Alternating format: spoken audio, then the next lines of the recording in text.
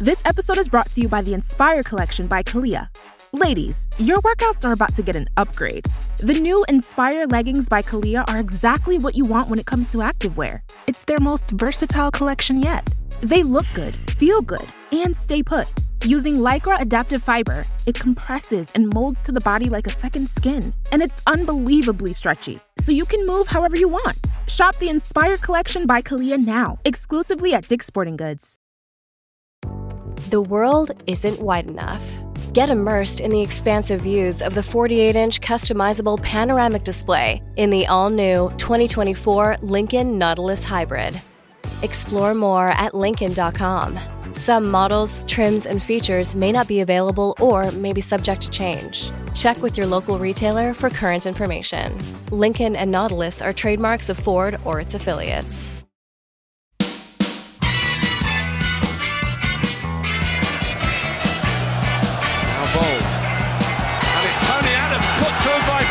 Would you believe it?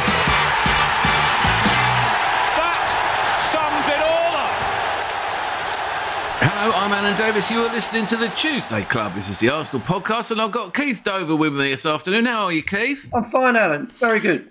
Keith has been supporting Arsenal since 1887. It's absolutely true, Alan. In the 1933 season, I actually was a stadium announcer. I used to give out adverts at half-time. Particular recall, if you like quality carpets and good food, go to Rug Munchers, 369 Holloway Road. Bill Sampson the Butcher, always happy to have his meat in your mouth. That was the kind of thing I used to do at half-time. Only for about one game. After that, I was told to stop making the announcement. Oh, it sounds like someone sold you a dummy there, mate. Sounds like someone set you up a treat. Do you think so? Yeah. Rug munch. Carpets and good food. Extraordinary. And what sort of PA did they have in the 30s? Well, just a large hailer. A loud hailer? You didn't have a microphone or anything like that. Just used to shout really loud. Well, that's a fascinating insight into arguably the greatest period in the club's history. And Damien Harris is here, the midfield general. Hey. Howdy, how are you? I'm all right. Still a little croaky. Yeah? I don't know what caused this croakiness. Was it the night out, or was it the... Is it what is now known as an Atwell cough? I've got a pretty bad Atwell. Yes, see a doctor about that. Oh, you got Excuse me, one sec. Hello. Oh, my word. It's got worse. Boy, I haven't shouted at a referee like that for a long time. Or the directors of the opposition. The opposition director's got a tremendous bollocking from El Presidente at full time. Really? I wasn't the only one, but yeah, I did. Oil well bastards, I think is right.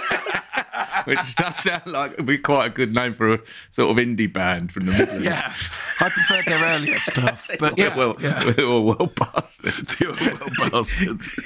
You oil well bastards.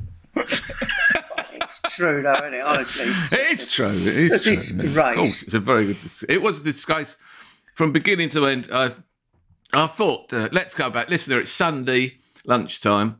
I'm a little bit late to record. The gentlemen have been waiting for me because I tried to make a brunch involving 2 frozen Quorn burgers.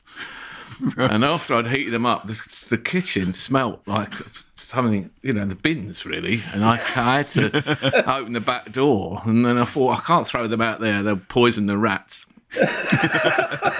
So I quickly fried a couple of eggs on toast, and I'm late to the party. But I'm here now, and I'm sated my appetite. And I have I'm slightly calmed down, although I think I could be very easily triggered over the events at the Emirates Stadium yesterday. On the upside of it, the Arsenal team gave the best performance they've given for years. I Amazing. think really a top level performance from every player. And there's a real feeling now, we've been saying it for a few weeks, as everybody has, that there's something coming here, there's something growing. The young players are sensational, and the new signings have all been terrific and are getting better. And we played so well, and then the whole thing came crashing down. Like some vandal came into a china shop with a sledgehammer and just smashed the place up after we'd laid everything out beautifully. And it was some awful refereeing decisions, and the VAR interference really ruined the game. And then a stupid red card, needless to get the bookings from Gabriel, but also needless to send him off for the second yellow. Could certainly have said to him, calm yourself down. He was obviously incensed by the penalty decision. He couldn't wait to give it, though, mate. He came out straight away. There was stuff on... When I got home late last night, there was stuff on the Sky coverage about Gabriel scuffing up the penalty spot, and that's why he was booked. And they showed him, he does scrape his studs on it very, very briefly. But then it seemed to be that it didn't look like from the BBC coverage that was why he was booked at all. He was booked because he said something to the ref. He ran up to Atwell and said something, didn't he? He said, well, probably passed on what he'd heard from the stands. Yeah. I think we'd all have been sent off. This just in from Keith. He wants to know how much are they paying you? Well, he's just curious. The whole of Block 32 says you're a cheat, and they've been coming down here for years. Yeah. Who paid for your extension, Stuart? Is what they were asking. I hear you've got a timeshare in Dubai now. Is that correct? You've got one of those places on the Palm. Yeah. Well, this morning I was watching the highlights and I went upstairs and Linda said, I could hear you swearing downstairs. So I was still swearing 24 hours later.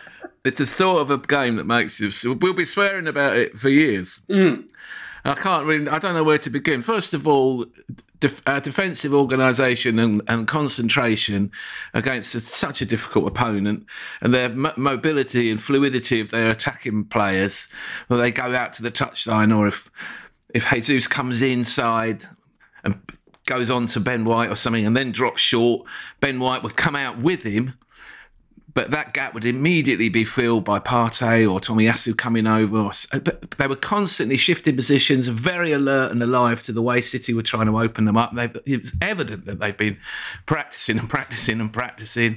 But the way they all worked together and communicated. Thomas Partey was 10 out of 10, man of the match, magnificent. And not just in the way he retains the ball and evades opponents, and his passing completion rate is probably 102% or something, but it was the fact that he was talking and leading throughout the game. It's a side of him I hadn't really noticed before.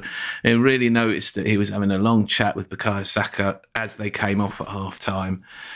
And there was a real feeling, it was very different not having El Caudillo in the technical area. He would have definitely had some actual kittens yesterday if he'd been there. We were joking in the second half that he can't see the game now because he's thrown his telly out of the window. There's some very funny stuff on Twitter about there's a young lad on the bench, one of the pit crew had earpods in, and there's a moment where he takes one out of his ear and frowns. El Caudillo's really lost it. He's in the bunker somewhere. Absolutely smashing up lateral flow tests. But Peter Stuyvesant was a much calmer presence in the technical area. In fact, he kept saying calm down, kept doing the two palms down gesture, especially after the penalty. But that decision's gone against us. Let's not throw the baby out with the bathwater. It's still 1-1.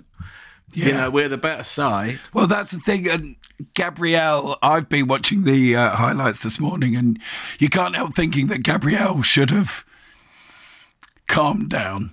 I didn't really think it was it wasn't what I'd call a foul. I mean, I would say at least 70% of the player running into him. They know what they're doing when they do that. But it's giving him that thing. It's giving Atwell the reason, the excuse. It was all so high tension. Everyone was sort of, and you could argue that that's what City had over us. They've got calm in this situation. They've got, there's an assurance and calm. And Gabriel was a little bit too emotional. Well, you say assurance and calm. Up until when they got the penalty, I didn't see too much assurance and calm. They had to stoop to every trick in the book to try and win that match. They know the dark arts. They know they resorted to. And we called it too, didn't we, Keith? We were sitting there and they're going to start getting wound up in a minute. We could see it. We could feel it coming. It was the same feeling, and it's no coincidence because Guardiola's the coach. It's exactly how it felt playing Barcelona. If you had the temerity to get in front against them or give them a game, and we could give them a game back in the day, if they didn't have Messi, and I'm sure a lot of teams have said this over the years, we could give them a game. We beat them once at the Emirates. We drew with them at the Emirates. We were up ahead in the Nou Camp when Van Persie was sent off, which still feels as bent as a 9-bob note. But if it goes wrong, they start, cheating. They start little fouls in the ref's ear, gets a bit niggly, gets a bit dirty. They deploy in the dark arts. Of course Silva was going to dive for that pen. Of course he was. And the moment he saw Granit Xhaka in front of him, he must have thought, the least I can do here is get a pen. It's Xhaka. Yeah. It's when you see Xhaka in the box, you think, oh, no, I don't want him in the box. I never want him anywhere near the box. He gives away penalties all the time. He's been doing it ever since he was at Arsenal. Of course he's going to get tied in a knot and bump the guy. What I didn't realise, and I think it was the clincher in the VAR call, was he was pulling his shirt. Yeah. As soon as he does that, it's a pen. If he hadn't grabbed the shirt, you could go, oh, mate, that was really harsh. But as soon as he grabs the shirt, that's a given. I think if he hadn't grabbed the shirt, I think Silva might have got booked for diving because he threw himself down. He still had his balance after the contact. He could have stayed on his feet. But, yeah, he blew it, Xhaka, there. I said to you at the time, didn't I? Okay, that's a pen. He just knew it was going to be a pen. As soon as they went to the VAR, it's a pen. The thing that annoyed me about it was that Atwell has made a call on it. He saw it, the linesman saw it, and they thought Silva's tried to buy a pen there. He's engineered a bit of a contact. He's beaten the man, but he's gone into him and thrown himself down. He's trying to buy a penalty. Maybe it's a foul, maybe it's not a foul, but he's trying it on, and I'm not giving it to him. He's not having it. He was quite adamant in his refusal as well, watching the highlights again. Yeah, it really was. It felt like the ref knows what you're up to here, mate. He's seen you've exaggerated that, and that's actually cost you the penalty. You might have got it if you hadn't exaggerated it. And then they call him over and make him change his decision. And then, how about this for the most unbelievable thing that I've never thought I'd see? After a long period of VAR, the VAR screen, listener, is right in front of where we sit. So we can see the screen, the back of the screen, we can see Atwell, and then the players are lined up along the touchline 5 yards behind him, watching it with him. The City players shouting it's a penalty, the Arsenal players shouting it's not a penalty, Atwell's trying to look at the telly, the whole of Block 32 is screaming their heads off. You cheats. Oil bastards hadn't come up yet. That was a more considered post-match reflection. He was saving that one. But you knew he was going to give it. Standing on the touchline was Kieran Tierney waiting to take a throw-in because that's what the ball had gone out. And he had the ball under his arm and Mahrez went over to him and asked him for the ball and Tierney just gave it to him with a bit of a shrug. It's as if they both knew it was going to be a pen and Mahrez could not wait to get the ball on the spot, But then as he's going to put the ball on the spot, they show a replay of the foul on the big screen before the pen's taken. And Xhaka saw it. So then there's another eruption of rowing around the penalty spot because they've shown the whole crowd this pretty contentious decision. Yeah. I mean, the fact that it went for City is one thing, but the fact that the ref gets overruled and then they show the replay, it got everything so heated and so pumped up. It was a real mess. And as you say, Gabriel was still furious when he flattened Jesus. I thought he was unlucky with that one because Jesus turned very quickly on him and spun round. And perhaps he could have done more. He didn't have to put his arm up. It's a foul. But the ref can go to him and say, listen, I could easily book you for that. You could be off. Calm down. Yeah. One more foul and you're off. Listen, but he couldn't wait to send him off. Yeah. What about when Tommy Asher had his face stamped on? Not even a yellow. This is you see stuff every week. And that was Stuart Atwell on VAR, wasn't it? Yes, he was. Atwell What a was surprise. on the VAR. Yeah. And that Everton game. Yeah. And really, he's not in anyone's good books at our place. And when Ødegaard was fouled by Ederson, that looked a pen. We thought that's a pen. He's come out. Ødegaard's running through. I was a bit disappointed in a way that Laka passed to him when he could have had a shot on the 18-yard line, but he's put him in. He's got in on the keeper, and he's come out and brought him down. Whether he got the ball as well, I don't know, but there's multiple angles available online, and you can see that as Ødegaard's going to put his foot down to protect the ball, Ederson turns up and trips him. It's a pen. If you look at that on the replay in slow-mo, you're going to give a pen. Yeah. But they didn't look at it. I totally understood why Aaron Ramsdale, Peter Stuyvesant, they were all furious. It felt unfair. It just really felt seriously unfair. Yeah, I think the cards weren't stacked against us enough from Man City. Yeah, exactly that, yeah. I mean, I haven't heard the stadium like that. For a long I mean, time. I can't hearing remember. that much abuse, how much they paying you so crystal clear, you know. But I think last night I compared this to Obi-Wan, making sure that Luke Skywalker saw Darth Vader killing him. It was Yeah, okay. I think this feels like a turning point. It was a big moment. It felt like the old days of Man United. It felt like this has been a very divided support for a long time. Time. We were very divided over Arsene Wenger for a long time. People thought that he should have gone in 2014, 2015, 2016, and eventually he left. By that time, the support was furious. A very divided support. The only thing that's pulled everyone together was that the absolute loathing of the Kroenkers trying to take us into a Super League. That got everyone going. No one wanted that. And thank God that did. Can you imagine if that had happened? What would we be doing now? I mean, they were actually going to try and do that. Thank God that didn't happen. But then people have been very divided over the current situation. Appointing a rookie manager, some awful performances, some the signings that we've had. There's been a lot of anger. And now here we are, compared to where we were when we played them in August, where it was a catastrophic performance. We thought that must be Xhaka's last game. He got red carded in such a crucial match. Yeah. And then that week, pretty much, they went out and bought Ramsdale and Tomiyasu, who have been two of the best signings we've had for years. Tomiyasu, from the position of right back, has contributed at least half of the change to the team from that position. The solidity of his play and his composure and his calmness and his athleticism has transformed our back four. And it's everybody along that back line now, and with the goalkeeper, they really feel solid. Yeah. Yeah. Oh, they had an excellent game. Oh, they all did. Ødegaard, I thought, was...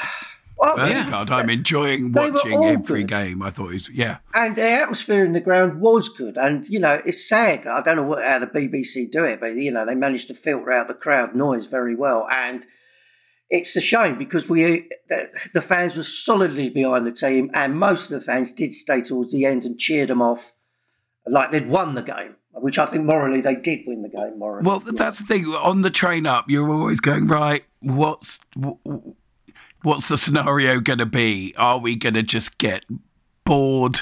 Not bored, but, that sort of death by 1,000 cuts of a Pep Guardiola team? Are we going to get sort of taken to the cleaners? But to say that we would lose and you would end up cheering everyone off like that was quite bizarre. I haven't felt like that since probably one of those Barcelona games. I don't feel like that. Also, you felt that the players appreciated that as well. You see them come off, and you could see that they were gutted. They were shattered. You could see it, absolutely. They left were everything gutted out there. But there is a bond now between the fans and the footballers like there's never been before, I think. Well, I really hope so. And it felt like that. That this was a bit of a turning point. Yeah. This was something our team needed to go through. And I tell you what, there was something, I don't know, I didn't see Sky, but they certainly didn't mention it on Match of the Day, not too much. When they got that second goal, now they could have celebrated to their own fans, run down there, but they didn't. They then went straight to the Arsenal fans, all their subs, all their pit crew, went and celebrated, and you could see the goal scorer giving it the come on then. And it's that's the shit. Also, by the way, the family enclosure. Yeah. They're so hard, aren't they? That is class, isn't it? Oh, yeah. Rodri, 6'4", taking his shirt off, yelling and screaming and waving his Manchester City shirt. It's gone over the touchline, past the corner flag, onto the running track, right up to the Arsenal fans. They all start shouting. Then there was raining down sweets and Tommy Tippy drinking cups. Those giraffes. Packets of Skittles coming. What are those giraffes? One of them got hit in the head by a copy of the Beano. It was carnage down there. And then they're complaining about all the missiles being thrown. And then Silver's gesturing at the fans in a bit of a, like Paul Ince at Crystal Palace in the Cantona game. Like, come on then. It's the family enclosure. You absolute tool. Your fans are over there. Well, as someone pointed out on Twitter, they were so quiet throughout the game, maybe they didn't realise Didn't know where they were. That's where they were. But don't you think also there was more to it than just the events in the game? The feeling of injustice when referee decisions go against you. 2 tight penalty decisions. Both decisions went their way. A red card that he could not easily not have given that red card. He didn't have to do that, but he did. So there's 3 massive decisions go their way. But on top of all of it, the ball boy, Silver went to get the ball off the ball boy and he wouldn't give it to him. And the ref went over and I thought he was going to book the ball boy. I mean, if he hadn't booked the ball boy, that would have been funny. I mean, at least it would have been funny. Yes. And then it was ball boy, give us a wave, ball boy, give us a wave at the clocker. And he did. So, I mean, there was a lot went on. But underlying all of it, of course, is the absolute stink of Manchester City in our league. And I just wish this mob had gone and bought a club in another league. Go and buy a club, go and buy Borussia Mönchengladbach, take them past Bayern Munich to the top of the whatever their league's called, right? Just do that, the Bundesliga. Do that. Go and buy someone else. Get out of our league. We don't want your money. It's not. Don't pretend that you're playing great stuff and Guardiola's a genius and this is amazing. We're so privileged to see you. Get out of our league. You're not wanted here. You are not wanted. Set up and leave. You had your fun. Go away. No one wants your oil bastard money. No one wants to see this. And to come here with that attitude to football, that attitude to the opposition, that attitude to the opposition fans, that attitude to Arsenal itself, which is a football institution for this country, to come here and behave like that in our stadium, stinking of money, filthy, cheating, in the referee's ear, diving, pulling shirts, mouthing off a whole game. You stink. You stink out football. I used to like you more than Liverpool because we've got a long rivalry with Liverpool, goes back my whole life. Manchester United, we hated, and they hated us. We hate Tottenham, obviously. Chelsea, that stinks. That's just, they've robbed the league for years. Yes, we hate all of them, but now you're top of the list. Get out of our league, sell up and go. 100 points, is that normal? No, it's bent. Domestic treble, is that normal? Is that because of good football? No, it's bent. You're bent. You've got £100 million moron gurning away on the bench, grinning at Arsenal fans, basically taking the piss out of us. £100 million player who's happy because he can't get in the side. He's not even playing. You've ruined your career, Grealish. Why don't they sell up and leave? Can we have a vote? 19 clubs, have a vote, get them out. Yeah. Tell them to piss off. Go and play somewhere else. Start your own league in your own desert. Hey! Sorry, I mean, this is the thing. The Reichstag. I mean, you get these pundits, they go, oh, yeah, but they buy a 50 million player. But they're paying so much wages. Arsenal, Liverpool, Man United, we could go, yeah, we'll buy that 50 million player too. But as soon as Manchester City come in and go, yeah, we're paying that transfer. I said to you, didn't I? After the second half, I said to Keith, look at Guardiola. He's just drawing up a shopping list. He's watching Arsenal and he's drawing up a shopping list. He's thinking, I'm going to come for you, Saka. I'm going to come for you, Martinelli. I might come for you, Thomas Partey, when Fernandinho's on the way out the door. I'll come for you if I'm still here in 3 years and Riyad Mahrez has gone and Bernardo Silva's gone, they're all pushing 30 or past it. I'm going to come for these boys. And I'm going to come here with £200 million and there won't be anything you can do about it. And then I'll take all the credit. Yeah. Because I'm a genius. What was the genius wearing yesterday? He looked like a mime. No, he looked like a Spaniard. And frankly, Spaniards have gone down in my estimation. What, even also Delia? But our very intense Spaniard, surely. I don't know what El Caudillo would have done yesterday. He would have detonated in the box. We'd have looked at the technical area and there would have been a puff of smoke and he'd have spontaneously combusted. This is about he could Obi-Wan Kenobi. I'll tell you, they used to say, someone like Dennis Wise, he could start a fight in an empty room. Arteta can sense injustice. He can sense a slight against him in an empty room. Someone in this room, before I got in here, has said something bad about me in the past. I can feel it. It's still here. I can feel the slight in the atmosphere. Who's got it in for me? Who is it? Who thinks I'm an arsehole? Come on, say it to my face. Say it to my face. Mikel, how long are you going to be in the bathroom? Do you think Mrs. Arteta came home yesterday? She's gone into the living room and gone, oh, fuck. TV's off the wall. Oh, just going to take the TV's off. Fucking bookshelves are down. The Ultra HD screen's in about 5 pieces. That's in the swimming pool. It's in the swimming pool in the garden. There's an iPad embedded in the plaster of the wall. He's on the ground going, why? Probably in some Basque dialect. And she's just gone, I'm just going to take Pet for a walk. Because, oh yeah, their dog's called Pet. Don't worry about that. Would you like a cup of tea, dear? Tea? You offer me tea? You call him, what did you say to me? What did you call me? It's not fair! However, he should take some credit, I think. I mean, yeah. No, absolutely, he must. Yeah. And we, all of us, all the various contributors to this podcast over the last year, at different times have thought, we need to change the manager here. This isn't working. And yesterday, no one was saying that. Everyone was saying this is working. Yeah. The team is working. We're growing to love our pit crew, and we don't know their names. I wish I had them on the back of the shirts. Because, they're as much a part of it as the players, it seems. And the players talk to them. It was fascinating to see Ødegaard and Partey are leaders. They're real players. They've come from massive clubs. And Ødegaard is captain of Norway, and he's coming over quite often and talking to Stuyvenberg, obviously about the tactical setup to deal with Sterling, because Sterling seemed to be finding space. Who should come over and deal with that? What are we supposed to... What do we get? You could see the conversations from where we sit. A lot of considered and thoughtful conversations between the players and the bench. Yeah. And they're listening and speaking. It's not, it's not El Caldillo. They're not just coming over and receiving frantic instructions with a lot of gesticulating. He may be, as he grows up a bit and matures as a manager, that might calm down, I guess. Yeah. Because a sense of calm coming from the bench, I thought, helped.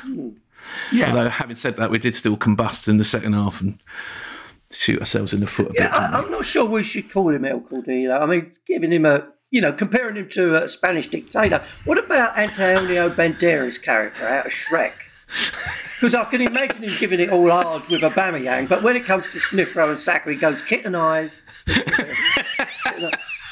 Kitten eyes. I like you. I tried to get Kim Young Mick going, but our glorious leader. But that sounds like an Irish dictator. No, I can't do that. No, you're right. He does deserve credit, and it's his side now. There are many things about him that I would change. The way he falls out with these star players, but they're just the ones who won't do his bidding, aren't they? Ozil and Aubameyang, they're kind of maverick types, and you do wonder why such top draw players ended up at Arsenal and not playing for a Champions League challenging side, and it's because there's something in their makeup that can cause a problem in the camp, can cause a problem in the dressing room. Yeah. Aubameyang seems like a lovely bloke. He seems like he's got a sense of humour. He's a wonderful footballer. And yesterday, when Martinelli in the second half was dead on his feet, he'd run so much. And the only way we were going to score was on a breakaway, because they were camped in our half. We went to 5 at the back and defended our 18-yard line as soon as we went to 10 men, and that was all we were going to do. And Martinelli just could not get up the speed to make a run into their half. And I was really thinking, God, I wish we had Aubameyang on the bench, because do you remember what he did against Man City in that cup semi-final? That was exactly it, wasn't it? A ball into their half and off he went. He's unbelievably fast, Aubameyang. Yeah. But he wasn't there. What was interesting about that was he's gone early to the African Cup of Nations, and that seems to be the best. Keep these two boys apart for a bit till they can all grow up. Yeah, so someone needs to bang their heads together, don't they, really? Yeah. Well, it's interesting that Tuchel's dropped Lukaku, it seems. He's not in the squad for the Chelsea. But what I was going to say, Dee, so just finish that point, is no one at any point, it didn't occur to any of us to put Pepe on. Pepe didn't even come into anyone's mind. And this is a rapid attacker who can do good stuff for the football, given a bit of space and time. Doesn't like being closely marked. So if you closely mark him, he'll lose it. Well, that's the problem. You can't. But no one thought of it, did they? No. Because you needed someone, if you're going to bring on a striker, he needs to hold that ball up and try and keep it up there. He hasn't not got that. He played, we went to the Sunderland game in the League Cup, and we saw everything that Eddie Nketiah is about. His finishing was sensational. The run across the near post he made to get on the Tavares cross, the back heel from the Pepe cross. Yeah. The first one, the rebound off the keeper. He's turned, he's balanced, he's anticipating a rebound off the keeper. When it goes in off his knee, that's because he's in the right place, in the right position, alive to it. He is a fantastic goal-scoring striker. He's going to score pots of goals. But the other player who played very well in that game was Pepe. Because Pepe had the League One fullback. He had him absolutely on toast. Nutmegs, everything. Yeah. But he cannot do it against Manchester City. So it doesn't occur to them to put him on, even though our winger's knackered. I tell you, that night, the Sunderland game, massive vibe about Charlie Patino. I mean, the crowd was singing his name just as they were about. I've never seen that, not for an unknown kid. Everyone, No, that's right. Everybody knew who he was before he'd even played for the first team. There's such a buzz about him, and I think that it's to do with YouTube, isn't it, really? You can get to see the kids in the under-23 side. You can see all their goals, all their assists, little montages of what they're up to. So you can get to know them in the way that we were never able to in the past. When you saw David Rocastle make his debut at 18, that's the first time you'd seen him at all. Yeah. But with Patino, we've all seen that goal he scored against Manchester United for the under-23s where he beats two men and chips the keeper. Holy smoke, this bloke is cruising around the pitch. He looks amazing. So as he's warming up and he's going to come on, they're going, oh, Charlie Patino. Oh, he's got a song. He hasn't even stepped onto the pitch and he's got a song. I was a bit disappointed in that game. He yanked Balogun after about an hour. I think he got booked, didn't he? And he'd sort of, I've seen enough. This kid needs to go on loan, probably, possibly to someone like Sunderland. But he put Xhaka on, and it meant we got hold of midfield. But we were 3 up. I mean, we were never in danger in that match. I thought that was a moment to put Patino on, give him half an hour and centre mid. But he put Xhaka on. I tell you what, but then Patino come on and scored, so it was wonderful. But there was another young lad who, we're not condoning this, but it was funny. So this stocky lad runs on the pitch. Honestly, he was a stocky lad, but he was fast. He had a great turn of speed. He must have dodged about 15 stewards. Then jumps back into the stands and runs all the way up in the concourse and escapes.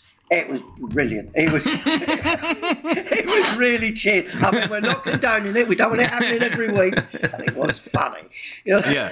Don't come on the pitch unless you know you can escape, because it's the escape that gives us pleasure. Because it's a bit Keystone Cops when they're all running. All the stewards are slipping over. Well, those coats don't help, do they? They've got these massive coats. And then there's one at the end last night. yesterday, wasn't there? Yeah, he was a City fan. Yeah. They grabbed his hood of his jacket. Yeah. And I thought the jacket was going to come off, but no, that floored him. Yeah.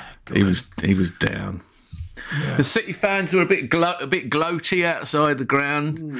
Arsenal fans, no one gets involved with that sort of crap. Take that back to Manchester with you. But it did remind me of coming out of Cardiff in 2005 after we'd won the cup on penalties, and Manchester United had battered us, and we won it on penalties. And one of them goes to us, how can you cheer that? How can you cheer that? And we went like this, yay! Hey. We stole the cup, we stole it. That can happen. We'd had it 4 years previously against Liverpool, hadn't we? We got stolen from us. Yeah, but at least it was in an honest fashion on penalties. That was probably the toughest. One of the toughest, I think, been reading sort of various bits and pieces, but I think that was one of the toughest games they would have had. I think they were very relieved to have got those 3 points, and they were behaving at full time. You'd have thought they'd won the European Cup. Yeah, I mean they get accused of that. Exactly. They stayed on the pitch for a long time. They're throwing their shirts in the crowd, all that embarrassing carry on, walking around bare chested. You've just really had the benefit of a couple of very dodgy decisions here. You realise that, don't you? That you were on the way to a loss, a deserved loss. Arsenal were just looking for a second goal, and it all went to shit. So you should really feel, and actually, to be fair to Rodri and Guardiola, they did both say that in post-match interviews. Yeah, bastards. Yeah, they were the better side. What they didn't say was we really had to pull out the dark arts to get out of this. And it's the fact that we can do that means we're going to be rulers of your league for many centuries, Earth scum. Yeah. Well, Bernardo Silva there was rumour of us trying to get him, wasn't there, at the beginning of this season? And he's kind of always been one of my favourites. I've always really wonderful footballer, and now wonderful footballer, but absolutely hate him. Oh. It's gone a bit Van Nistelrooy, Maya. I've been looking for someone to hate, and here you are. It's the Graham Roberts Award for most hated opponent. No one. The horse face. See you next Tuesday. No, it's been hated, is he? He was out on his own. He set new standards of shit. Do you know that I paid someone to kill him? I got a friend. They killed a horse instead. You can't trust a hitman. I paid a friend who worked in football television. Yes. And excuse me, I'm still. These are going to be Damon's final words on it. Final words. It's going to be about how much he hates Ruud van Nistelrooy. It would be appropriate. It would be on my gravestone. No. We're just going to put a picture of Dennis Bergkamp on your gravestone. Yeah, thank you.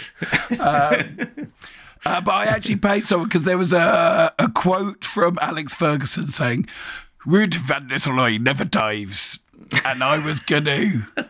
I paid someone £100 to get all the clips of Ruud van Nistelrooy diving. This was in 2001 before YouTube. And did they do it? There, they got me. So I've got all this footage, and this bloke just sort of gave me a hard drive full of Ruud van Nistelrooy diving. We should post that. Yeah. I mean, the thing is, Holding. He got a yellow card as soon as he came on. We were getting yellow cards. Yeah, it was annoying. Holding had been on the pitch about 5 minutes. Yeah. And he came on as a sub because of the red card. And he's running back. I don't know who the City player was. He's running back with him. And the guy went down, and Holding must have tripped him. He couldn't really see what had happened. Free kick. Card out. And it's his first foul. Rodri made at least 3 fouls. I mean, there was one collision with Martinelli. I thought he'd broken his ankle. Martinelli does leave his foot in to try and... that was a bit like Ronaldo did one of those, didn't he, as well? Really out of control. It was naughty. Big lash out, and very, very lucky not to take the player with them. And really seriously injure them. Just a bit of red mist. Yeah, and all we got is a corner from it. The thing is with the Granit thing, though, I would have preferred to have... Listen, he did, up until that point, have a good game. There's no two ways about that. But there's always that thing that he's got, that he's going to give away a penalty or get sent off. Why don't you have Maitland-Niles? He doesn't do anything that stupid. Well, I did think that when Xhaka was on a yellow... Yeah, you take him off. When he subbed Ødegaard to put Holding into the back four, and I thought maybe Ødegaard could have gone into midfield with Partey and to get Xhaka out of there. But actually, the plan was to play a back three with Xhaka as on the left-hand side and really defend in a kind of 5-3-2, 5-3-1 formation. So he didn't commit another foul. He didn't give away another pen. He didn't get sent off, but he definitely has it in him, and it does still feel like a position in the team where we could do with an upgrade. What they've learned, I think, the owners, and what we've seen, is if you spend money, you can really get some good players, And what they've done right is they've bought players at the right age, The idea that you have to spend big, if you spend big, you get someone ready-made who's at their peak. Now, not necessarily. You might have to spend big, but you get a player who's going to play for you for 5, 6, 7 seasons, maybe even more. Still, though, the standout player is Saka. It's the way Saka can manipulate the ball now. It doesn't matter if he's got two men on him. He could be carrying the ball and scanning the field, touchline next to him, no space. He'll drop his shoulder or put his foot down, and one of them will move. Then there's a little half a yard more space, which he'll then occupy, still looking for someone to come. Now he's got another opponent. If there's no one to pass to, okay, I'll take this one on. And you can watch this playing out in front of you. We compared him months and months ago to Messi and decided that perhaps that was too much to put on a young boy. And of course, there's no one like Messi.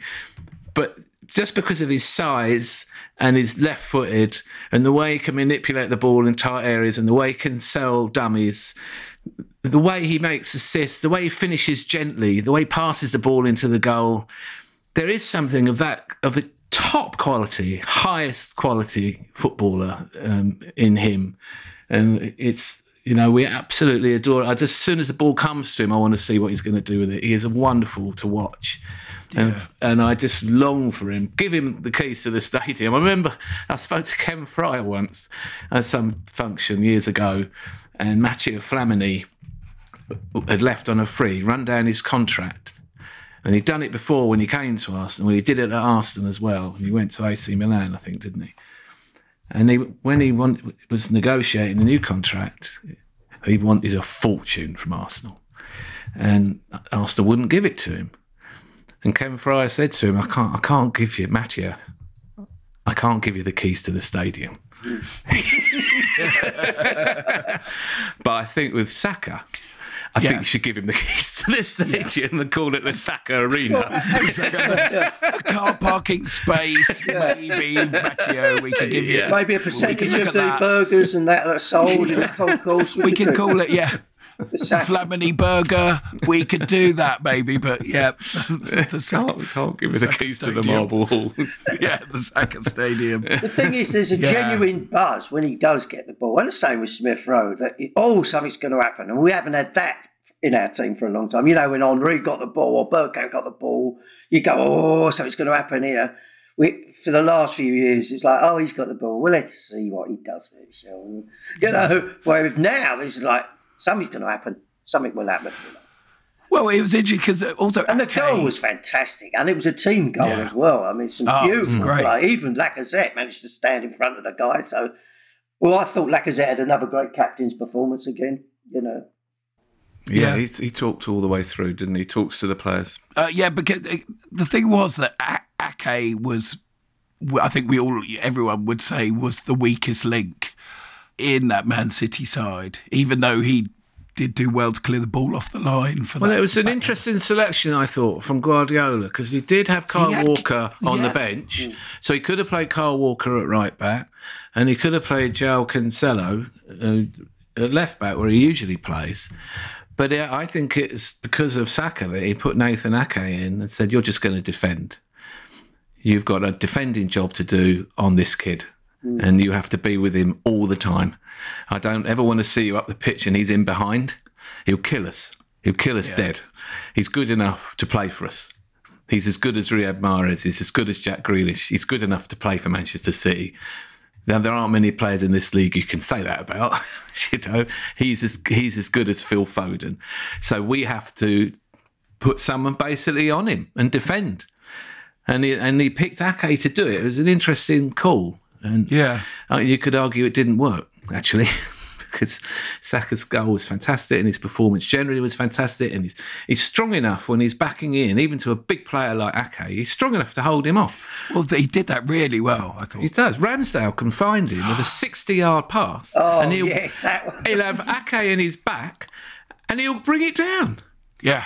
And have it in front of him, and then you'll think, what are my choices here? In a half a second, I could turn him, I could win a throw, I could look inside, I can go backwards, but he doesn't like going backwards, Bukayo, does he? He likes to turn around and go at you. It is extraordinary, and I do huge credit again to Ramsdale. These balls that he hits from the penalty area that go over the midfield, most goalkeepers, you're lucky if they can hit someone on the halfway line with a pass. And then if they do hit someone on the halfway line, you're swamped by the opposition midfield on the second ball. But if you go over the midfield, and you hit it deep into the corners, they're in trouble. There was one Well, ball it was like a he hit. Vieira pass, wasn't it? It was An like, amazing pass. Amazing, yeah. And Martinelli kind of caught it on his toe on the There were run. two. It was sensational. Yeah. Two of them. They were. And you know, when you think the speed it's coming and the height it's coming at, and you think, how did you control that? I mean, it's borderline witchcraft, frankly. It's, Really was. It was absolutely extraordinary. You know, we're used to. I know we turned on him because he went to Man U, but when Van Persie was playing for us, sometimes sometimes his first touch defied belief. It was incredible. And there was a goal that he didn't score for us. He scored for Manchester United, didn't he? But it was a long ball and he volleyed it in. Martinelli is that level. These guys, this is, you know, I know the people who listen to this, they know about football. They don't need us to tell them. But these players are seriously top drawer footballers who are good enough to play for Real Madrid or anybody else. And they're at Arsenal and they're 20 years old. And we do need to give them the keys to the stadium. We do need to make sure they stay. But why they'll stay is if they look around the team and they see equivalent talent around the team. And at the moment, they are seeing that. Because Ramsdale is to goalkeeping profession what Saka is to a winger. He's that good. He's England's number one. It's like David Seaman back in the day. The fans love him, and rightly so. Tomiyasu is as good a right back as we've seen.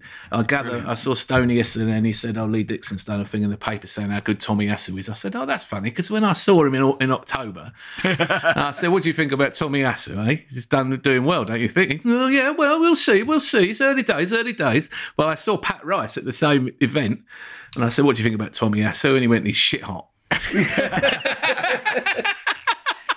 He calls a spade a spade. I love Pat Rice. I love him to death. I've loved him since I was about 11. Yeah, excellent. But yeah, you know, they are looking around and seeing those players. Yeah. You see Thomas Partey, he's come from Atletico Madrid. Odegaard, talent. He looks at Smith Rowe, he's just played for England. He knows. And, you know, even if he looks across at the bench, he knows Ainsley Maitland-Niles is a top player, you know, and there are other ones coming up. Patino is most notable. Gabriel's, although he blew a gasket yesterday and got himself sent off, he's been terrific all season until that moment, and you just hope that he, will learn for that. And then there's Ben White as well. He's 23 or 24 or something. Yeah. If we can get a striker, because Lacazette's, 30? Aubameyang's 32 and fallen out with the manager. I don't know if he has enough faith in Nketiah to give him a season at number 9 to see if he can do in the Premier League what he does in the League Cup. Don't know if he's got the faith in him or if he's going to go. But if they are going to go, they have to spend big and get a proper one. Yeah. Get one who's that level. And the player who eventually replaces Xhaka, if it's Lokonga, maybe it will be. But someone will have to come into that role. We were linked with Douglas Luiz. Excellent player. Would love that. Yes. And there's a lot of talk about Coutinho as well, isn't there? But I'm not so sure. I don't want him. No. Coutinho would be a step backwards. I think he's a wonderful player, but he is basically the same player as Emile Smith-Rowe. But he's the same. Odegaard. When you said about Ozil and Aubameyang, why do they, Yeah, you're going to get that Moody player, aren't you? 120 million Barcelona spent for that. I think Liverpool are still laughing. You can still hear it if you listen in the wind. They bought Addison and Van Dijk with the money, didn't they? Yeah. So I really hope we don't do that. But Douglas Luiz is an excellent player, and he's been linked with Manchester City as well because of Fernandinho coming to the end, and he plays in that role in front of the back four. He's destructive. He's a good passer. He's a really good player. Yeah. And that would be a good signing for Arsenal. The other one who gets mentioned is Bissouma of Brighton, but we don't know, do we? Anybody else outside the Premier League? We don't know who they might find. Yeah. Well, in the way they find Tomiyasu, we've never heard of Tomiyasu. Yeah. I'll be surprised if Arteta had heard of Tomiyasu until his agent phoned Edu. You can't just give it one. Okay, no, I jest. I'm convinced about, on the subject of Arteta, what I'm convinced about is that the desperate desire he has to make us a winning team, and how much of it is to do with him wanting to be a winning manager. I didn't really like Guardiola saying Arteta's Arsenal's most important player. I thought that's a bit revolting. If you said to me, one of these two men is going to leave Arsenal next week, Mikel Arteta or Bukayo Saka. I mean, we never do a vote on our Twitter feed at Not You Bentley, but that would be a 100%. Let's not. Goodbye, Mikel. Thanks for everything. But he really, really he's extremely determined and intensely devoted to being a good manager and producing a good football team, and he is doing that. Yes. Well, yeah, he's doing it, and he's turned it round, and he's putting his identity onto the team and the club. And listen, I think that game yesterday, we could have got battered by Manchester City, and I think that would have affected our confidence badly for the games coming up. I think those players can look at themselves in the mirror and go, do you know what? If we play like that every week from now on, we're going to get something, and we'll get fat. Yeah, I said outside the ground, anything better than 0-3 is a good result today. And any Arsenal fan would have taken a draw at kickoff. And the fact that we cut to, within a hair of a draw and had it pinched at the death. Well, anyway, listen, there's a few emails that come in. James Rennie emails pretty much every week. He's emailed us again, but he's had an idea. It's a small quiz based on the midfield general's idea for goals in games where Arsenal suffered god-awful defeats, because he did mention that some of our best ever goals get forgotten. because we let in about 8 at the other end. And in fact, yesterday's goal might fall into that category, because it was a magnificent goal and we lost. But anyway, it's a few... It's actually, I don't really like it, to be honest, James. Don't do this again. But it's a quiz about terribly painful defeats. This is going to cheer everyone up, isn't it? It sort of feels appropriate after yesterday, which goes into top 10 painful defeats for most Arsenal fans. Question 1, which player provided the assist for Robin Van Persie's goal in an 8-2 defeat against Manchester United? I mean, I'll go Theo Walcott. Talk about forgotten goals. I mean, that was a black game. That's the day. I mean, look now. See, James, how much pain you've caused us. First question. We were all in a good mood. That was a match of the day that we did not watch. The only thing I do remember about that game was that Szczesny was in goal, wasn't he? I think. And I think he thought that he was getting into Rooney's head about free kicks. He was doing a lot of talking to him, and he was lining them up and sort of doing a lot of jumping around. He was that sort of personality, wasn't he? And Rooney just put 2 free kicks past him. Basically, just stuck 2 fingers up. So Rooney at that time was one of the best players in the world. Anyway, the assist was provided. That would make you have a fag in the shower. I think that would have took up smoking. Yeah, but as he's picking the ball out of the net, he's still trying to laugh it off. As if, all right, you got me that time, but I'm in your head, aren't I? Next one. You'll never reach 7. I'll give you a clue. English defender. English defender. Much loved. Big Arsenal fan. Signed for £1 million from Charlton Athletic. Was it the Corporal? The Corporal. Hey. Was it a moment of genius from Wenger, or was it one of those ones where it slightly got away? I think it was. But much loved Corporal Carl Jenkinson provided the assist in the 8-2 defeat. Who dived to win the free kick against Barcelona that Sol Campbell headed in? So that's a controversial question. Robert I thought that was Pires. It was a legitimate foul. I was going to say Pires, yeah. No, it wasn't Pires. It was Ivorian. Played on the right. We've forgotten it. Olo Torre or no? Same. No. Oh. No, it's the right back. Same name as Petit and Adebayor. Emmanuel Boué. Emmanuel Boué, yes. He was brought down for a free kick, although James Rennie here says that he dived. All right. Fair enough. Perhaps he I did. would not, yeah. Here's another terrible and painful defeat. Which two players scored penalties for Arsenal in a shootout against Bradford City? You two were there, so I'm we were there. pass on to you. No, again, the clue I'll give you is that they're two English players. Was one of them unlucky? No, it wasn't Theo. It wasn't Theo. They actually scored the penalties, right? They scored Jack the penalties, Wilshere? yeah. Jack Wilshere, yes. Yeah. Super Jack. Tucked his pen away. And who was the other one?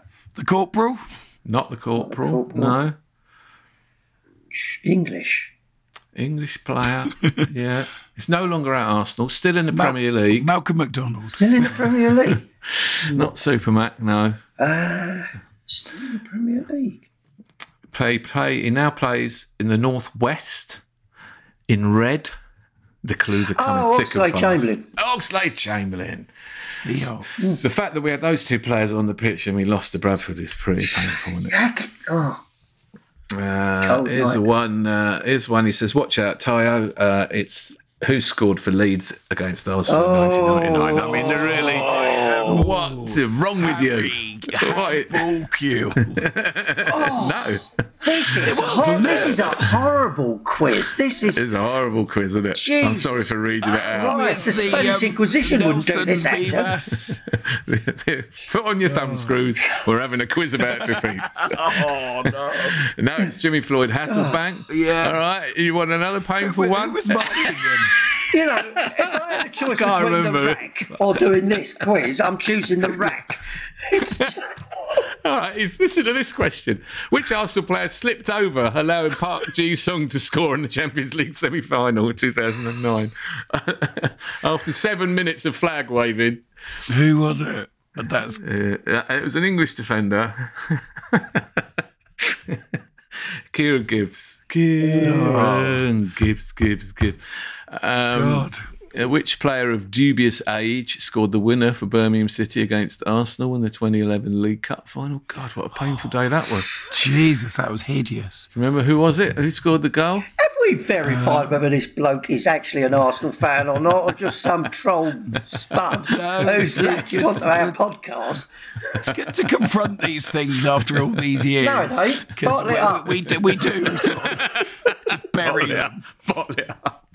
We do just Bottle it up. Let it seep out in your personal relationship. Yeah. Or when you're shouting at an oil baron. Oil baron, yeah. Well, the answer is Obafemi Martins. Who was the player who should have been sent off for handball in a 6-0 defeat at Stamford Bridge in 2014? He's already been mentioned. Oxlade-Chamberlain? Oxlade-Chamberlain. Yeah. And in fact, the referee sent off Gibbs. Yeah. Really. The days before VAR were ridiculous, but it's still as ridiculous now. Arsenal lost 5-1 at Anfield in 2014. The goal was a penalty, our goal. Who scored it? Santi Cazorla. Nope. Aubameyang? Nope. Robin Van... Nope. No, had he gone by then? Yep. Right. Theo? Nope. Going for all that penalty take. What was the year again? 2014. 2014. Oh, 2014. 24 inch. Yeah. Well, it's got to be... Giroud? No, what's funny about this question is that frequently this player is the forgotten man of Arsenal. here we are forgetting. And it's such an interesting psychological thing because he is the most present figure at Arsenal. Mikel Arteta. Teta. And the answer actually typed out here is El Caudillo. Mikel Arteta, who was a very good penalty taker. He's pretty reliable from the spot. The trouble was we let him 5 at the other end. Yeah. He wasn't a great defensive midfielder. It wasn't the best. Is that it? Oh. No, there are 2 more. There are 2 more. Come on, let's get it over with. New Year's, it's like a This really is an extremely painful defeat.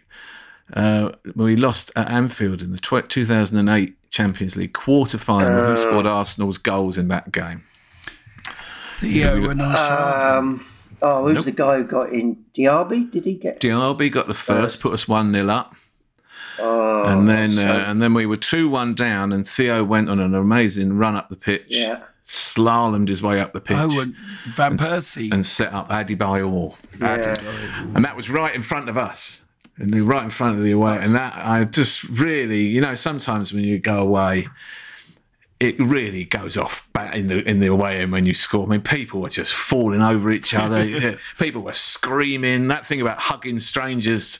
I mean, really, it was bedlam, pandemonium in the away end. Because that was at their death. We were through. We'd knocked them out. We'd had a dodgy penalty and a home leg against us. And then they went up the other end and Ryan Babel dived in front of the cop and the ref gave a pen. Do you know what I normally say when people put in these good things? I go, if I ever meet you, I'll buy you a pint. This guy's put this way, he's buying me a pint. If he ever comes up and says, I've done that good, go, right, we go to the bar, 1, 2 pints and lager. And the final painful one is go on. Which twat missed a wonderful opportunity to score in the Champions League game against Barcelona in 2011 after Van Persie had been sent off? It's our Lord Bentner. Lord Bentner. So thank you, James, for that. And as is traditional on this podcast, never email me again. And we mean that. On a lighter note. Yeah. On a lighter note, I did sit and sort of shifting to songs. I saw a video of after our Norwich game, the 5-0. Oh, we haven't talked about that, have we? That was a very good win. comfortable Norwich game. So there's a video of Arsenal fans getting off the train at, I'm guessing, Euston or wherever you would come in from. Liverpool Street, isn't it? Liverpool Street, yeah. And they're singing a Martinelli song. Oh, yeah? How's it go? To Sugar Sugar, which was number one when I was born. Yeah. Yes, I think that's been going for a couple of years, that one, isn't it? Oh. It's brilliant to have him back. He was injured for a long time. But I was glad because there was a moment where you thought, we saw flashes of him at 18, and is he going to be one of those who gets injured and doesn't come through, But he could be an absolute world beater, couldn't he? I just disappointed yesterday, though. He did miss his chances, didn't he? He just missed his chances. He had 2 chances, and there was an open goal where Ake cleared it off the line. Did run. The referee ran in front. That gave me a bit of Atwell cough. That one. Yeah.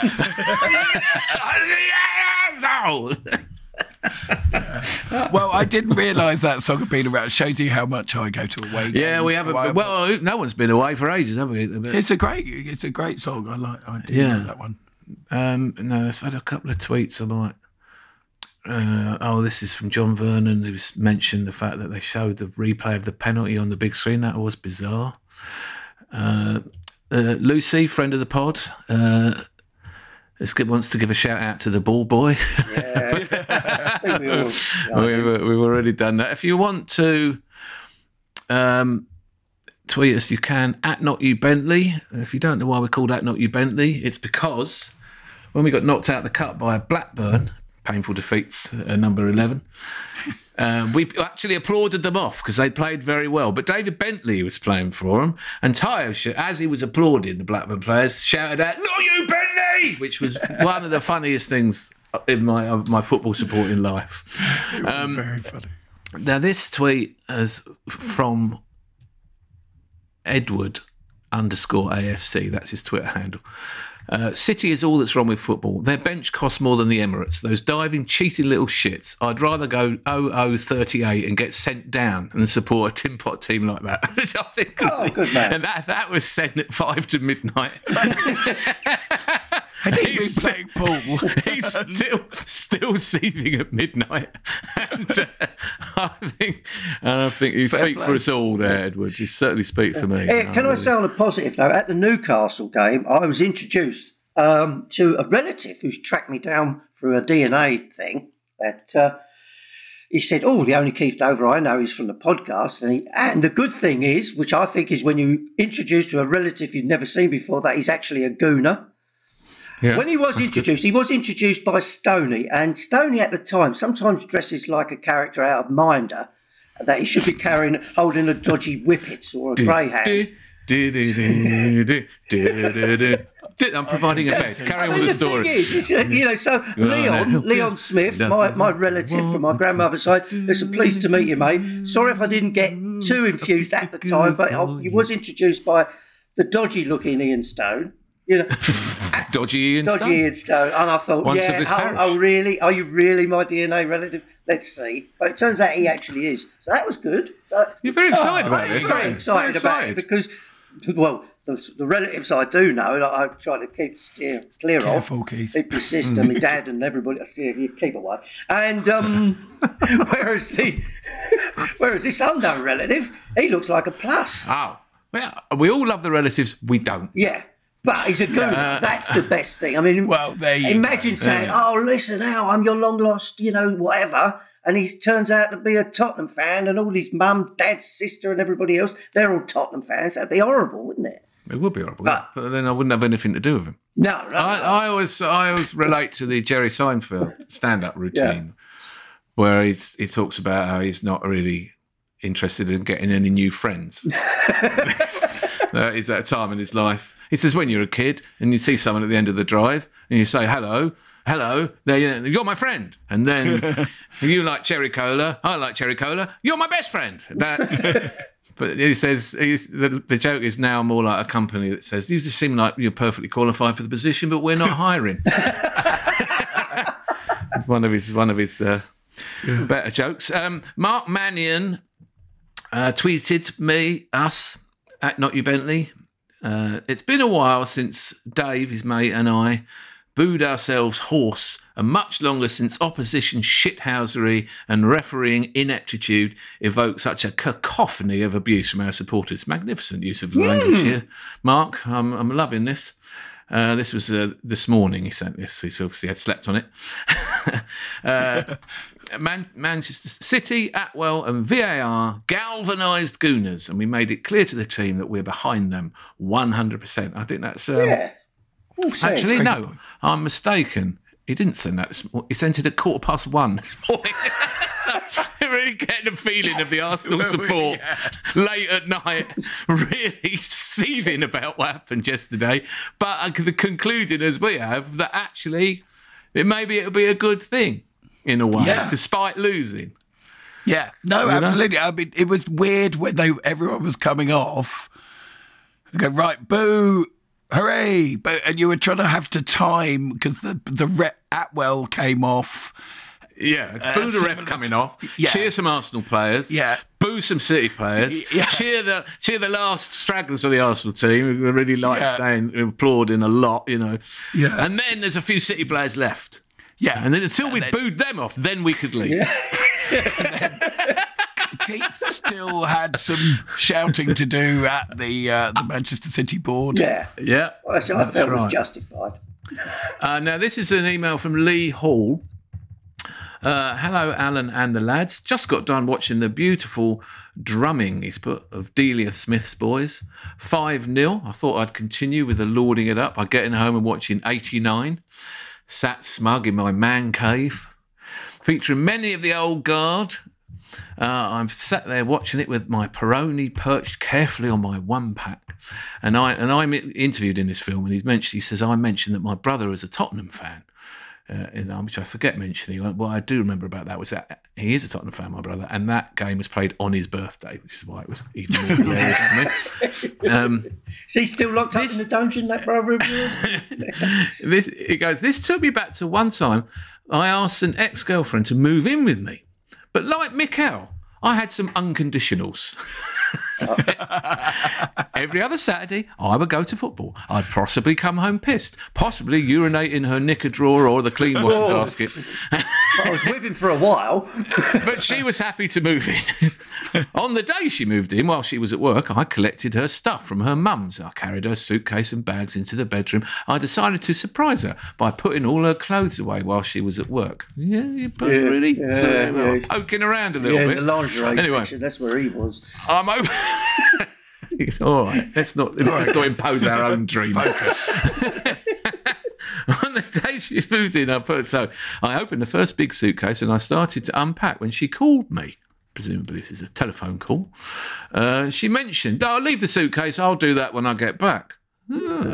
So this just prompted him to explore further, as you can imagine, thinking she maybe had a dildo or something in her face.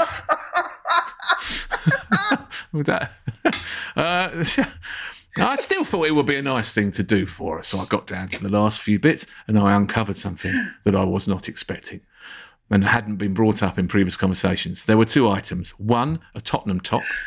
2, a signed framed picture of Teddy Sheringham. Oh, no. Oh, what an evil. How? What? I felt so betrayed. She never mentioned this to me before. She was trying to sneak this into my place. Like Mikel, I turned to the unconditionals. Waiting for her to come home from work. She opened her suitcase. She could see that I put most of her stuff away. And she also noticed the contraband she had tried to smuggle in. She says, oh, I reply, what the F is that? Without letting her answer, I said, it's got to go. I was living in a high-rise flat and I made her go to the rubbish chute and put both items down the chute. He's a modern man, isn't he, this fella? The signed photo read, to the gorgeous Nina, brackets, wink, wink, Teddy kiss. My actions are folklore down my local. And I hope you guys agree. Is he still with this woman, or is he? No. I imagine she moved out the following day. Yeah. Brilliant. Yeah, but yes, well done. Anyone who shoves a Tottenham shirt down a rubbish chute is all right by us. And as for the Sheringham picture, I'm surprised you were able to hold it in your hands. Yeah, without it's just shattering. Burning. Must throw down. Shoot. What else? We've had a few songs sent in, but I can't really sing them, I'm afraid. I don't know the words. Jairo Jamirez. So apologies for the pronunciation. Oh, no, Jairo Jaramillo. I read out an email saying that someone had put up a tweet about Tomiyasu and the kid with the shirt. And some Dayglow, see you next Tuesday, takes it. Last Christmas, I gave him my shirt, and some Dayglow, see you next Tuesday, took it away. He just wants to say he was the person who came up with that, not the person I credited. Okay. Okay, there we are. Mo McCrowan, Mo from Hornsey, living in Dublin, and we've got quite a few listeners in Ireland. Happy New Year, Ireland. Great result tonight. I don't know when this is. December the 21st. That was when we played Sunderland, wasn't it? Great result tonight. Happy Christmas to you all. Just an idle thought. Arsenal's smallest 11. It's the midfield of Lucas Torreira, Santi Cazorla, Diarra and Remy Gard. Oh, God, yeah, Diarra was tiny. Up front, you want to have a guess at who he's got up front? 2 players, Arsenal's smallest 11. These 2 players were tiny. Franny Jeffers. One was Scottish and one was Russian. That would be. What's his name? Who played for City as well. That's right. What, Nasri? Scottish. Yeah. Oh. He scored against us, didn't for Leicester in the last match of the Invincible season. He nearly cost us the unbeaten season. I could see him. I think did he play for Brighton as well? He came down for... But what was his name? On the toe. Yeah. I know, feisty little guy. Didn't he become when you hear his surname, I'm going to find it quite funny that it was on the tip of your tongue. For his surname is Dickoff. Yes. I've got Dickoff my tongue. Oh, it's on the tip of my tongue. And the other player, of course, Heels Like Dog. Yes. Jesus I Christ, know. That's short-term memory loss. Really? We got some sort of Alzheimer's going on. Middle-aged men forgetting recent information. This player's already been mentioned today. Andre Arshavin. Andre Scored a goal against Barcelona in a fantastic 2-1 win. That was the night that the Emirates was rocking. That really I tell you what, people who listen to this podcast must think we're in a care home. Yeah, well, many of the people who listen are in care homes. I'm not saying your background looks like slightly. Yeah, it has got an artificial tree. And the Christmas turd. It's not a toad, it's a gnome. It sounds like Monty Python sketch. And it's also got the back four. There's a Brazilian called Svard. I remember there's a Brazilian player called One. There's only one. He was tiny. That was fun. There's only one. You can have fullback. You can have Clichy or Cole. He says they're both small. Actually, Cole wasn't that small. But centre backs. He's gone with Oleg. He played in Acid Rain Luzhny. And Gilles Grimondi. He's put in there. And then he's got Ospina in goal. Manager. He says, or she says. I think. I don't know if perhaps Mo is a female Lego head manager. That right. I think that's El Cody. Yes, Captain Black. Someone sent me. Oh, here's a quiz. It's a little quiz. Hi chaps, I am the freeloading scumbag who brought you Allardyce or Farage. I promised I'd never write in again, but after a few pints watching the Arsenal masterclass, I break my promise and bring you a very short quiz. Saka or Jesus? Is there? Are they the same person? Yeah. Well, that's it. Never seen in the same room together. Yeah. Well, there was a Jesus I wanted to see nailed up yesterday. That's for sure. I've been going. Yeah, go. He's back. Look at Keith, he's always got a couple of nails in his pocket. Keith Dover. Number one, my faith is constantly being exercised. Who said that? Jesus or Saka? Oh, Saka. Saka said that. My faith is constantly being exercised. Number two, do not let your hearts be troubled, trust in God. Jesus or Saka? I'm going to go with Jesus. Yeah, I'm going Jesus on that one. It was Jesus. Rejection is an opportunity for your selection. Jesus or Saka? Now, he could have been talking to the disciples on this one, so that's a fairly good question to throw at a disciple or potential disciple. You know, if you want to be selected. I'm going to go Saka. Yeah, I'm going Saka too, yeah. Oh, no, that one was Jesus. Really? Oh, yes. Ooh. Yeah. And number four, I tell you, whatever you ask for in prayer, believe that you have received it and it will be yours. Jesus or Saka? I think that's Saka. Yeah. Yeah, it is. It is Hey, Saka. there you go. It is Saka. God, we've got a holy man in our team, that's it. And finally, I am effing brilliant. Jesus or Saka? Right. Now, a lot of his stuff was lost in translation, fair to our Lord. And he has put in brackets, that may not be an actual quote. Right. It's done. It's done. The comedy final question, which we always enjoy. We always enjoy. Okay. There's a good piece by Jonathan Liu in The Guardian, actually. Liu. And he talks about how much Saka is loved by everyone. Maybe he is the second coming. I don't want to get too far. Yeah, let's not go. I think it's a stretch to compare him to Messi, but to compare him to Jesus. Let's calm down. We do have a lot of, lepers and that outside the ground hoping to be touched by Saka. To be touched by Saka as he comes past. Those quotes, by the way, those are from Joe Blanchard, who lives in Brighton. Hello, Joe. He got the Saka quotes from a website called premierchristianity.com, the Christian faith of Bukayo Saka. P.S. Love the show. You do keep me going on tough days. It's a pleasure, Joe.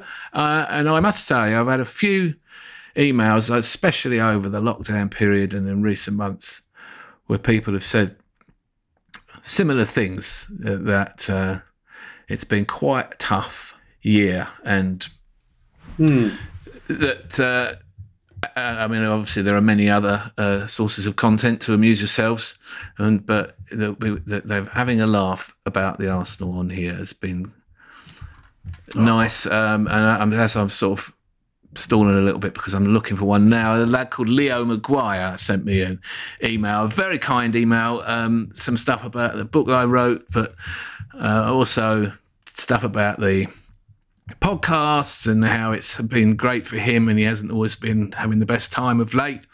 And then he says, which I quite like, I genuinely think I love you and El Presidente and that little fella off Different Strokes.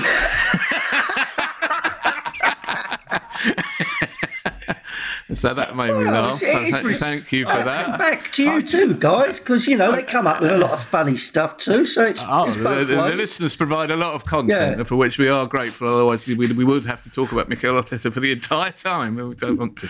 I have dreamt many times of going into wherever it is you have a drink, and just to be a fly on the wall, as Keith says something like, Greek women are loyal.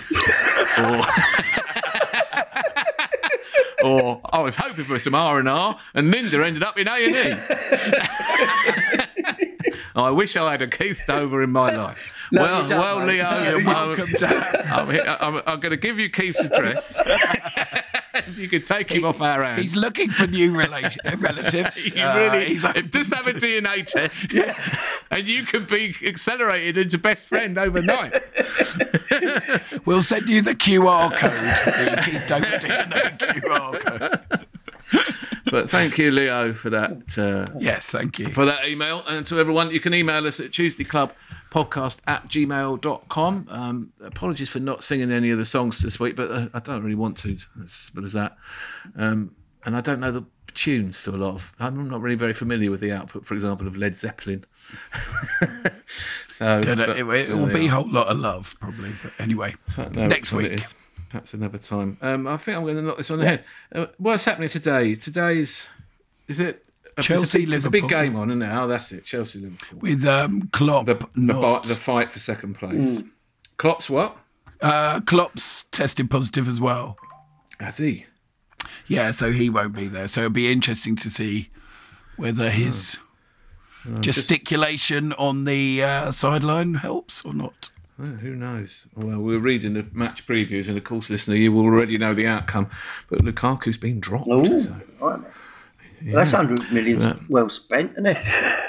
I feel surprisingly upbeat, considering we all went out for lunch after the game yesterday, our sort of postponed Christmas lunch that we were going to have after the Wolves game that was called off. And we still enjoyed ourselves, even when Tottenham scored a 96th minute winner after a Watford player gave away a stupid free kick right out of the Granit Xhaka playbook that allowed Tottenham to score at the death when they should have. Even despite it all going wrong, we feel perhaps as the new year begins, perhaps more upbeat about the Arsenal than they have for a long time. So let's hope we are not here next week having been dumped out of both domestic cups or possibly on penalties. I think there are no replays, right? So we've got to win at the City ground. That's it. Yeah. So let's hope we do. All right, gents. Happy New Year. Happy New Year, guys. Happy New Year.